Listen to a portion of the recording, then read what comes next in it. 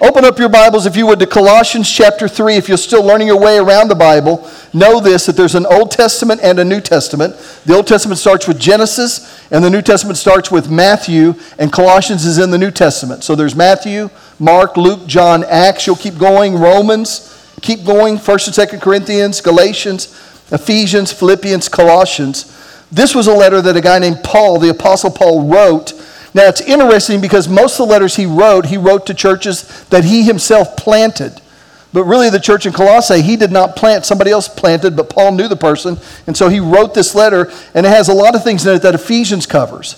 But he deals with family in part of it. And so in Colossians chapter 3, verse 16, it says this, "Let the message about Christ in all its richness fill our lives. Teach and counsel each other with all the wisdom he gives. Sing psalms and hymns and spiritual songs to God with thankful hearts. And whatever you do or say, do it as a representative of the Lord Jesus, giving thanks through him to God the Father. Wives, submit to your husbands as is fitting for those who belong to the Lord. Husbands, love your wives and never treat them harshly. Children, always obey your parents, for this pleases the Lord. Fathers, do not aggravate." Everybody say aggravate. "Fathers, do not aggravate your children, or they will become discouraged." Now, right there where it says children always obey your parents, that's talking about a specific or particular season in their life. It doesn't mean when they're 20-some years old that they need to be doing what you say. Your role changes at that point. Somewhere in those lines, it changes. But when they're little, when they're younger, yes, they should obey your voices. So it said, this pleases the Lord. Then it says, "Fathers, do not aggravate your children." Now, I don't know about you, but for most of my life, there's hardly ever been a time where I thought, man, I sure hope I'm not aggravating my kids. When they were little, there was a lot of times where I thought, man, they're aggravating the daylights out of me. Any parents who raise their hand and say that your kids have aggravated you, but you probably have never thought about, I hope I'm not aggravating them. Matter of fact, I'm like, it probably serves them right if I aggravate them a little as much as they've aggravated me. But the scripture clearly tells us not to aggravate them, and one of the reasons why is because it says that it will discourage them. It'll discourage them. I want to read this. There's a New Testament translation called the Amplified Version, which kind of expounds on the words that are used. And it says this, "Fathers, do not provoke or irritate or exasperate your children with demands that are trivial or unreasonable or humiliating or abusive, nor by favoritism or indifference. Treat them tenderly with loving kindness, so they will not lose heart and become discouraged or unmotivated with their spirits broken." So one of the things, when we talk about parenting, let me just say this, that the two things that whenever I'm in a service, so they begin to talk about marriage or parenting, my opportunity to be convicted really rises because I don't know of two areas that reveal how I need to grow more than those two areas. It's like when it comes to being married, that it's just in all of my life, if there's a person that's seen my immaturity, my insecurities more than my wife, I don't know who it is. And second to her is my kids. And so I just want to say this, I don't know where your family's at right now, but all of us have those moments where we weren't perfect or whatever. So in none of this do I want you to embrace shame. I want to encourage and just kind of remind us what our role is and what God has given us to do. And I want you to be able to have, this time of just embracing receive the grace from God, the mercy of God. But right here it tells us not to aggravate our kids, and it says that they will become discouraged. So one of the great callings that we have as parents is to be great encouragers in our children's lives. Now, it doesn't mean that we shouldn't correct them. It doesn't mean that we shouldn't be a voice in their life that provides truth and correction. But also to understand this, that one of the greatest things that you and I are given to do is to encourage our children. Years ago, I had this friend, and he had a great desire to ministry, had a call to ministry, and so he was struggling, though. I'd never seen a guy struggle with lack of confidence and self-esteem more than this individual. And we were talking about different ways he could begin his ministry, and one of the things we even said was that, man, start a Bible study, or, that we even looked at the possibility, that he could, he had some opportunities to go share at different places, and he said, well, I'm afraid if I go share, that maybe I'll get lost on the way, and I won't make it in time, and then, that I'll disappoint these people. I mean, he just thought of one reason after another, and I'm like, dude, you're way more organized than me, and if anybody was going to get lost on the way to a Bible study, it would be me. I mean, I've had events, I had I've had events this weekend where I thought, okay, that's today, and it was yesterday. And I've had moments like that. I remember I went to one wedding and to this one place, and I was in Inola, and nobody was there. And I called them up and I said, nobody's here. And they go, that's because we're in Pryor. And I'm like, oh no! So I hopped in my car and drove on the way there, and I made it just in the nick of time, just to say I do. And so no, I didn't say I do. They said I do. But anyway. That's where I'm confused. But anyway, so we have those moments. This guy, and I said, how did you get this way? And he said, well, my parents were so afraid that if they encouraged me or complimented me, that I would get full of pride and that would just get me in a bad place. Well, you know what? If that was their goal, they were successful because the guy had no pride at all. He had no confidence whatsoever. And I just want to say this to us as parents, that the truth of the matter is that you be their fan. You be the one that encourages them. Again, it doesn't mean that we don't correct them and that our kids are always right, because they're not. But they need to have a voice that resonates with them, that they know is for them. There's plenty of voices out there that will do the job of keeping them humble. That will do the job. There's plenty of people looking for the opportunity to bring your kid down. Don't you be one of them. You encourage them. You be for them. You let them know when they mess up that we still call failure, failure. We still call wrong, wrong. But in it, that we get. I know even when we would correct our kids, that one of the things we wanted to do is that in the correcting, to remind them that we knew that they could do better, that they were called for better. And so we wanted to be the voice of encouragement. I wrote down some things that could be that can create discouragement in our kids. Number one is constantly making and breaking promises. Man, let's be true to what we say to them. Number two is disciplining for the wrong reasons. I know sometimes as a parent, especially in my younger years, when the kids were younger, were real little and that type of thing, sometimes I could be embarrassed and sometimes discipline out of embarrassment. It wasn't because I thought what they were doing was wrong. It was because I was embarrassed, and so I would discipline them. Or I'd wait till I got angry. Well, those things can create discouragement in our kids. Another thing is being inconsistent. Rules which change from day to day. Too much of our discipline rides on the wave of our emotions. The next thing is incessant nagging. Just constantly on them, critical of them. The next thing is constantly embarrassing them in front of their friends or in front of yours. The next one is not spending time with them and having fun together. I remember that one of the things that Tina and I did is we had the best snacks. And my wife's here this morning, and so she wasn't here in the first service, and I very boldly gave her a hard time. And so she's here. I'm going to give her a hard time again, so just remember me as you see me, okay? Just say, I remember before he did that day. But I love you, babe. Anyway, so she's really a good parent. But she was like, when she would go to the grocery store, she would think of health and bargain. So she'd come home with these cookies like broccoli swirl cookies. And and they would be like the cheapest cookies. They would be very inexpensive, and they would last a long time. And you know why they lasted a long time? Because nobody liked them.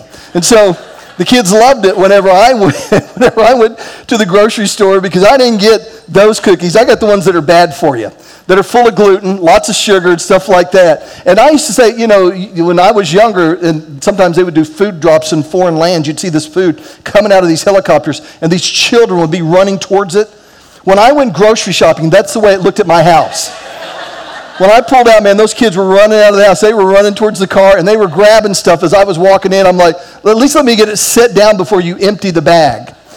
But one of the things that her and I, we both loved our kids trying to do right, but one of the things that we endeavored to do was to create an environment where their friends could come over.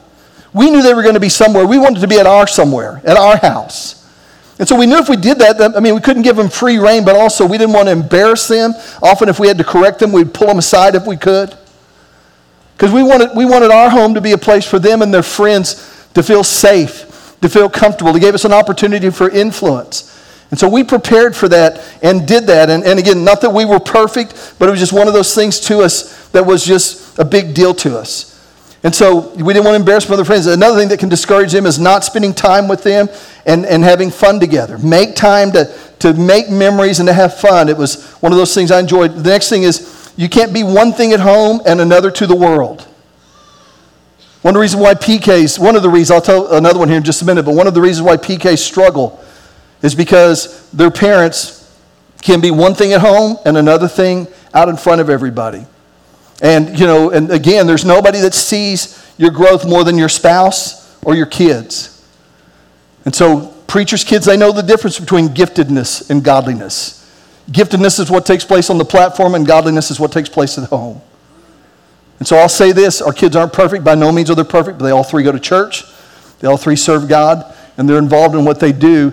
And so the beautiful thing about it is that they saw mine and Tina's imperfections. They saw the things we did, but there was something that made that connection there. So endeavor, you say, well, Pastor Rick, I'm not perfect. No, neither were we. Well, how do you fix that? You apologize really good. And not just apologizing just to get it off the plate. Okay, we got that check mark off, but apologize with the intention to change. And so do that. And so not spending time with them, just having fun together. And so the next thing is being one thing, another in the world. And that's just asking the impossible. Don't expect a 4-year-old to act like a 10-year-old. That was another reason a lot of times why PKs struggle, and maybe your kids do. If you're in a position of influence or in a position that people have seen in public, a lot of times they'll put expectations on your kids. Let me tell you something. I don't care what you do. If your child is 10, guess how old they can be? 10. They can't be 15. They can't be 20. When they're 10, you want them to be 10. On the other hand, you don't want to make excuses for them when they're 5. You want to help them be that. And so, I remember that one time I was, one of our kids, Daniel, had gotten into trouble, and so I was in the school, and the teachers knew me well by now. And one of the things they said, well, we told him, we said, we know what your dad does, and he wouldn't want you doing this. And I said, I know you guys mean well, but let me just say this. Please don't ever do that again with my kid. I don't want his expectation to be put upon what my profession or my calling is. Now, if you want to do that based upon who we are and the fact that we're Christians, that you're right, as Christians, this is not okay. But I never want him to feel the pressure because your dad's a pastor that there's expectations put on you that are not put on anybody else. You can put the same expectations on him that you would any other Christian. I'm good with that. It was just one of those things we purposed to do. I know one time that the kids got back from camp. And David, who's here this morning, you didn't think I was going to get to you, did you? Anyway, so one of the adults came up to us, and David was 8 at the time, and they said, hey, he was like standing on a chair doing something like that, which, that I said, and we didn't want that, but I said, now let me ask you a question. Are you telling the parent of every 8-year-old that was here, are you going to go tell them that? And she kind of looked at me funny, and I said, because if you are, then thank you, I'm great, but if the only 8-year-old's parent you're telling is mine, because of what his dad does, don't ever do that again. And she kind of had the weirdest look on her face. And guess what? She never told me again. And I know him well enough to know that wasn't the last time he was disobedient. And so it's one of those things that we have to be that, and again, now my kids knew this, that I wasn't looking to just kind of, make it look like they looked okay. I mean, if I smelled an untruth or smelled a lie, we stayed on it until we got the truth out, and wanted to make sure that they owned what they did. But we have to put those things, we have to give them those things that according to their age are what our expectations are based on. Don't ask the impossible. And then another thing is don't show favoritism. And then lastly, nothing exasperates more than a parent who is not willing to say, I'm sorry when appropriate. Let your kids learn how to apologize from you, to correct from you. So number one is this, is that be a voice of encouragement. Be a voice of encouragement. When your kids leave your house, let it resonate in their heart that somebody believes in them, that somebody is for them. And that somebody is somebody that knows them better than everybody else, that has seen them in their failures and in their mistakes and in their shortcomings and in their insecurities. And yet that person loves them enough that they don't give them a pass on their mistakes, but they know that even with their mistakes, that God still has a plan and a purpose for them. And they're not limited by what they can do. They're limited by what He can do, and He's limitless. And so we have to be that voice that resonates. Yeah, let's go ahead and clap. So, be a voice of encouragement. Look at number 2, if you would. Go with me to Psalms 90. Psalms 90, that's in the Old Testament. It's right before Proverbs and right after Job. Psalms 90, I think this is written by Moses. Psalms 90, verse 10.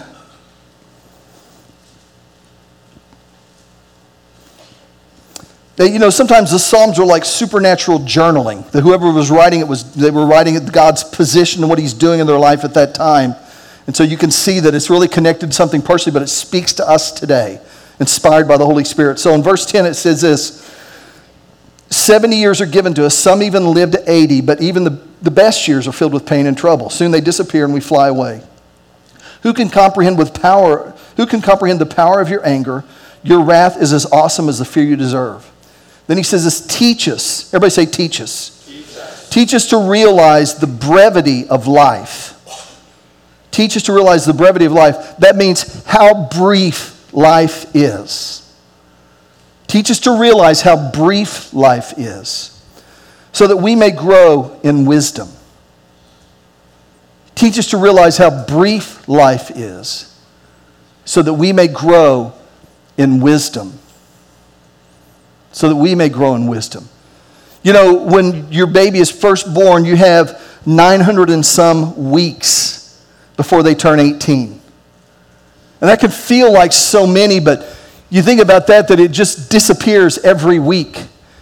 I saw one guy gave this illustration of just having this 900 and some marbles that he put up, and he said to really serve us that every week to pull one of those marbles out and to watch those marbles get fewer and fewer in that glass, and you realize by the time they get in ninth grade that they're down to around 200 of those. And they get into 11th grade, they're down, to right around 100 or less. And then when they get to 18, you've lost all your marbles. And so here's the thing, is that, I don't know why you're laughing. Anyway, so, but it just goes. And here's the thing we have to understand, man, is that our kids go through seasons. They go through seasons. The way we parent them when they're 5 years old is different than the way that we parent them when they're 15. When they're 5, you can't parent them like they're 15. And when they're 15, you shouldn't parent them like they're 5. And so those seasons change. And let me tell you something. Every season has its pain. And every season has its privilege. And every season has its purpose. And so many times in the pain of that season, we want to wish it away. And I can assure you, as somebody that's seen that happen in his own life, that eventually you move out of that season and that pain is gone, but guess what goes with it? The privilege that came with that season.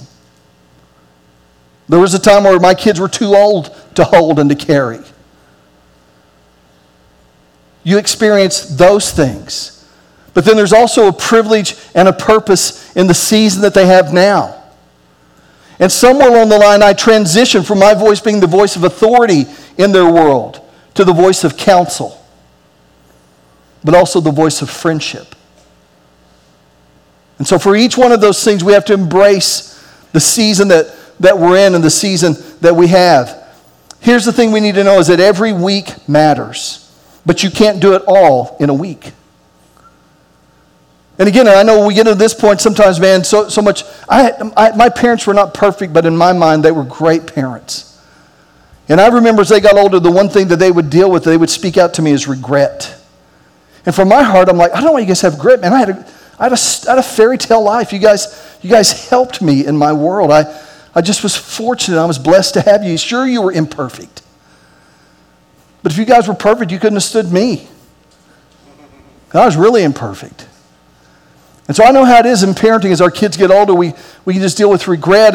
But you need to have confidence in that even in your brokenness that God trusted you with them. Like, well, Pastor Rick, just in my immaturity, sometimes in my anger, I didn't handle things well, and we're kind of estranged right now. Well, man, don't underestimate the power of humility.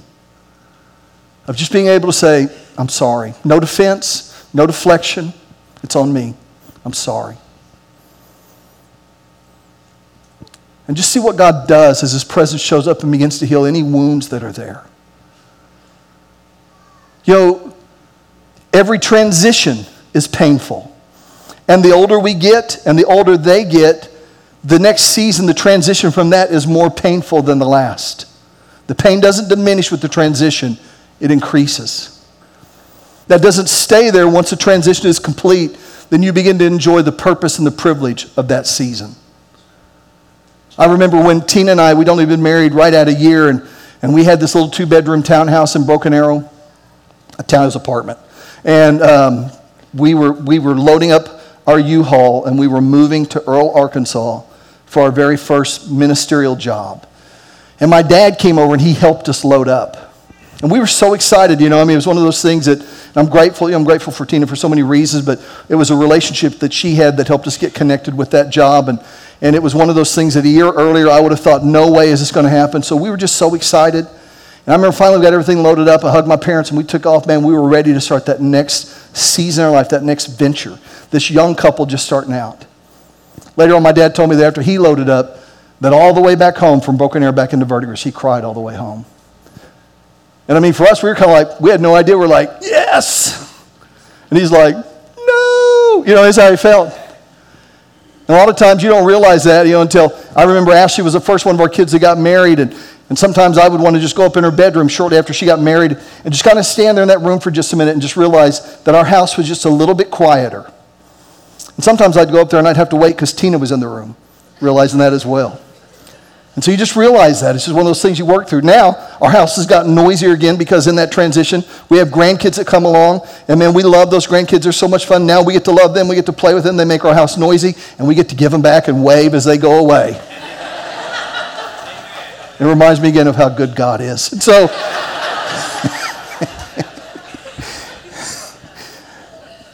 I tell them, I love the grandkids. I've kind of hung a retired thing on my parenting thing, but the grandparent thing, I love that. So, but it is one of those things of just recognizing the season that your kid's in.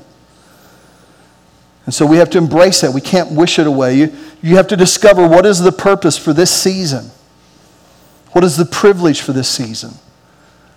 And the pain you're probably already aware of because it's the thing that you wish that you could get away with. And if you're not careful, it begins to make you wish that season away. It'll be gone. It'll be gone. And even though the pain's gone, you'll miss it because of the privilege that came with that season. But don't hang in grief in that too long or despair. There's privilege in the season that they're in now. And you're still a part of it. Embrace the season. Embrace every season. Enjoy it. The parts that you have to suffer through, suffer through. But let God use you in each one of those things. And don't look the other way. Don't disconnect. Engage. And so number 2 is recognize the season your child is in. Let's look at number 3 and we'll close with this. Go to Proverbs 22. Proverbs 22, it's right after Psalms.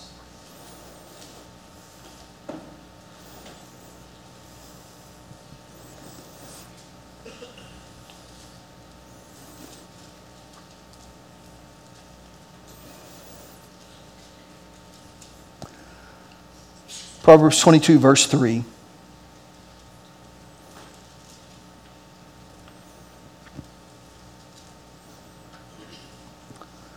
Says this, a prudent person foresees danger and takes precautions.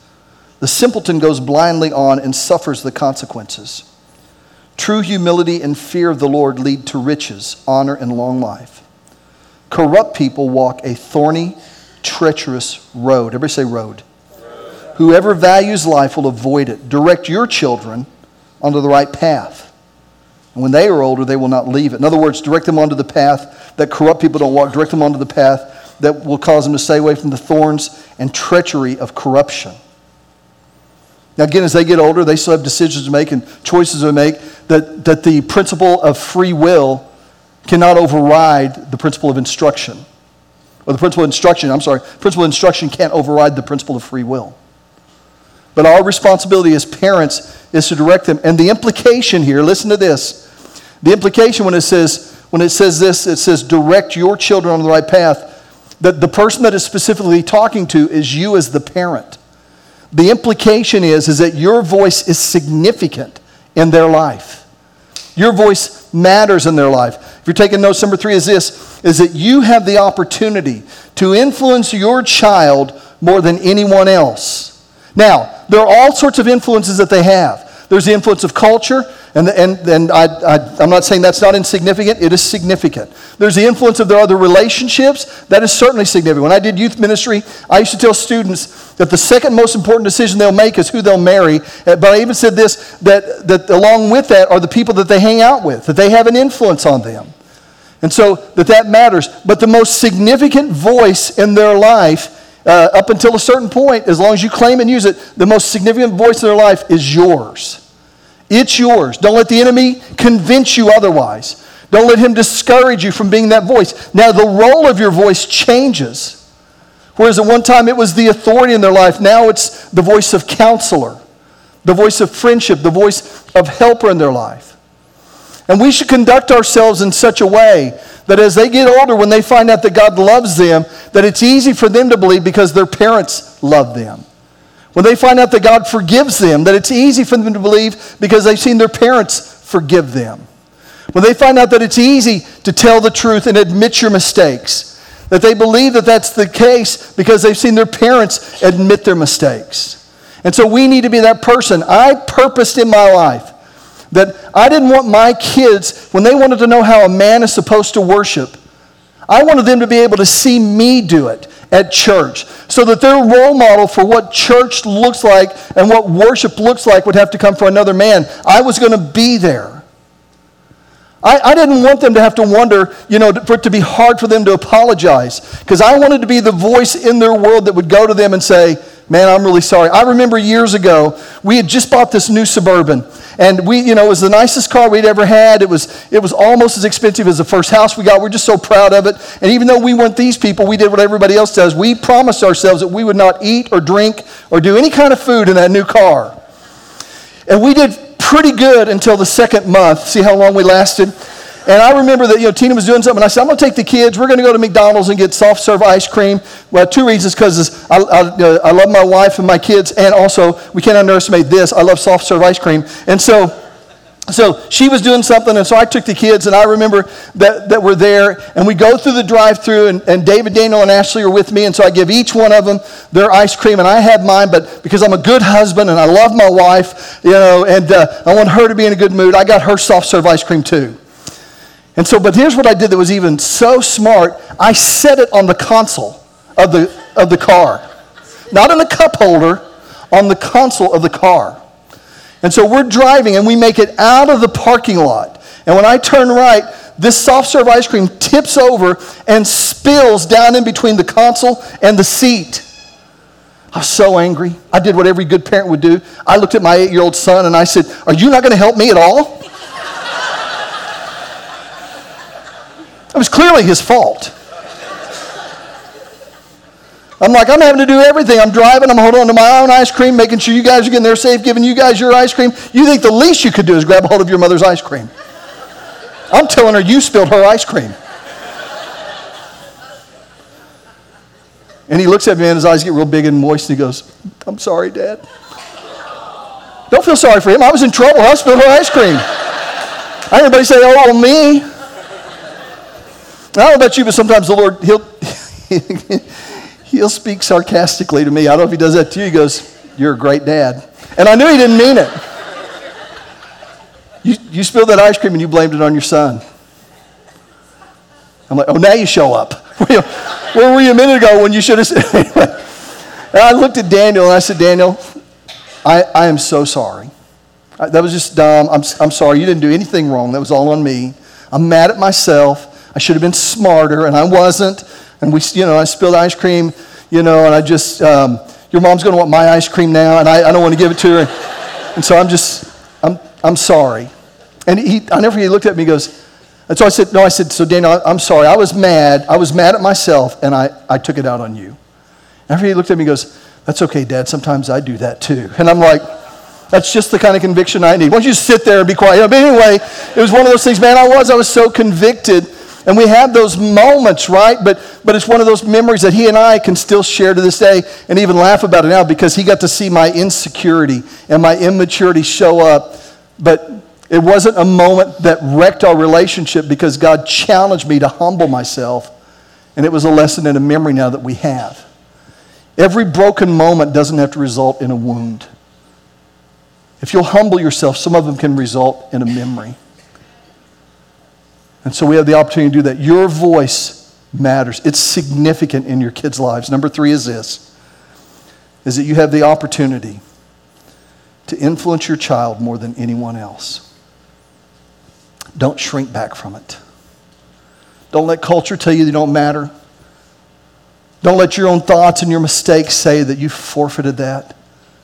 You show up everywhere you go in that relationship. Don't just bring truth with you. You bring love with you and mercy. And a heart that sees something in them that God has for them. I want us to do this. I want us to bow our heads and close our eyes for just a minute and just spend a moment with God. And I want you, if you have kids, I want you to pray for your kids. And if you don't have kids and there are people in your life, maybe you're an aunt or an uncle or a cousin or a friend, pray for the kids that you see. Whatever role God has given you in their life, ask Him to help you.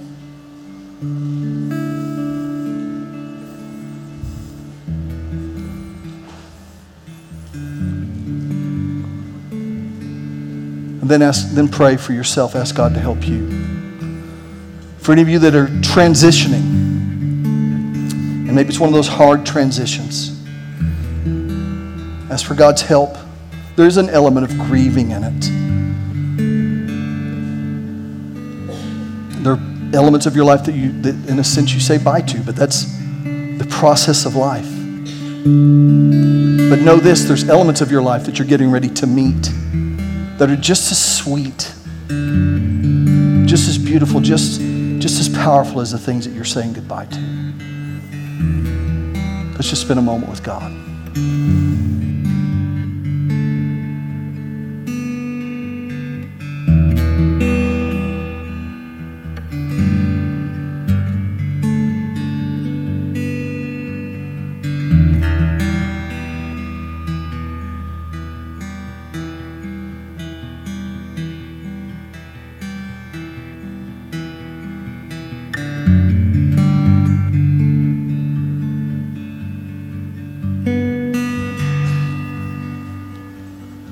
Father, again, I pray for the students that they're transitioning. They're going into just a new season of their life. And Father, just let the truths that have been planted in them anchor them. That through the questions that they'll hear the voice of truth that will speak back to them in these moments. And I pray for their parents that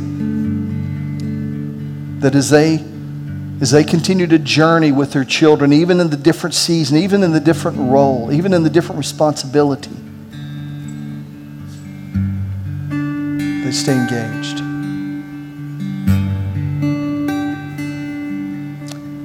And so I pray for that now, Lord. I pray for each parent in here that they would receive the mercy of God, the goodness of God, and the forgiveness of God. And for any area they've blown it in, and they would offer humility.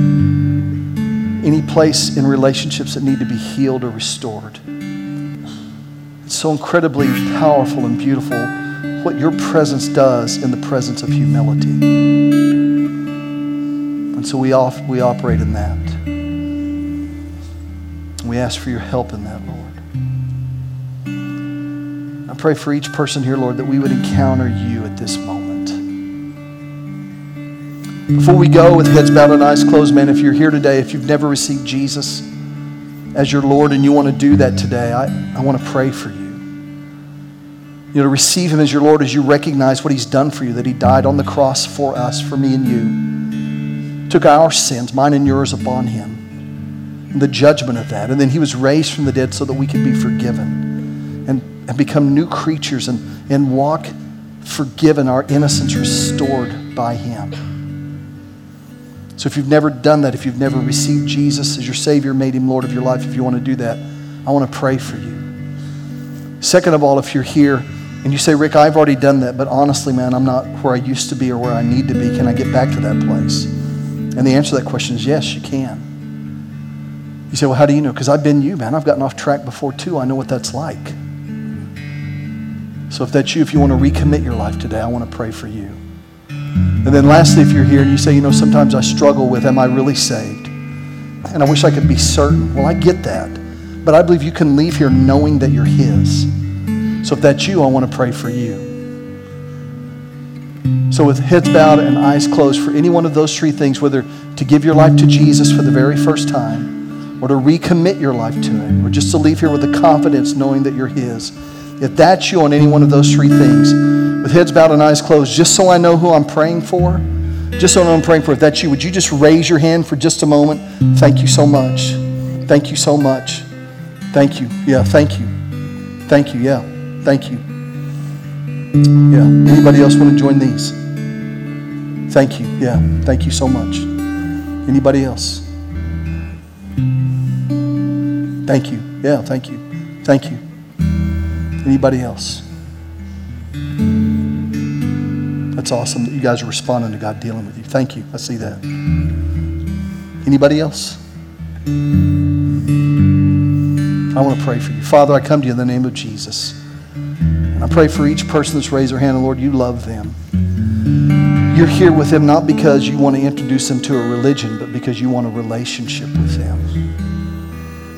You want them to experience you as their Father and for them to walk as your child. And so, Father, if this is their very first time, I pray that they would become a new creature in Christ, that old things would pass away and all things would become new. And Father, if they're recommitting their life, I pray that you'll restore the joy of their salvation, that they'll leave here reconnected to the plans and purposes of God and forgiven, free of shame, no guilt, no condemnation. And lastly, Father, for any of those that struggle with, am I really saved? That they would leave here today knowing they're yours, not because they feel like it, because some days I don't feel like it. And not because they always act like it, because you know I don't always act like it. But they'd leave here knowing they're yours because you said whoever calls on Jesus will be saved. And their confidence is not in how good they feel or how good they are. Their confidence is in what Jesus has done for each one of us and what you promised. And that's enough. And so we thank you for that in Jesus' name. Now look, man, I prayed for you and that's good, but because again, God wants a relationship with you. So if you raise your hand, I want to lead you in a prayer, not where you're talking to me, but where you're talking to him. But I want you to be able to boldly declare it so you hear yourself saying this. You know, talking to the Father. And because we're for you and you're not in this alone, I'm going to ask everybody in here to repeat after me. But if you raise your hand, you make this yours. Let's all say this. Say, Dear God, thank you for Jesus. Jesus, be Lord of my life. I surrender my will to your will. I receive you as my Savior. Now, thank you for dying on the cross for all my sins. And I believe with all my heart that you were raised from the dead so I could be forgiven. I call upon you now and ask you to forgive me and to live in me. And I thank you for forgiving me and saving me and loving me. I'm yours. In Jesus' name.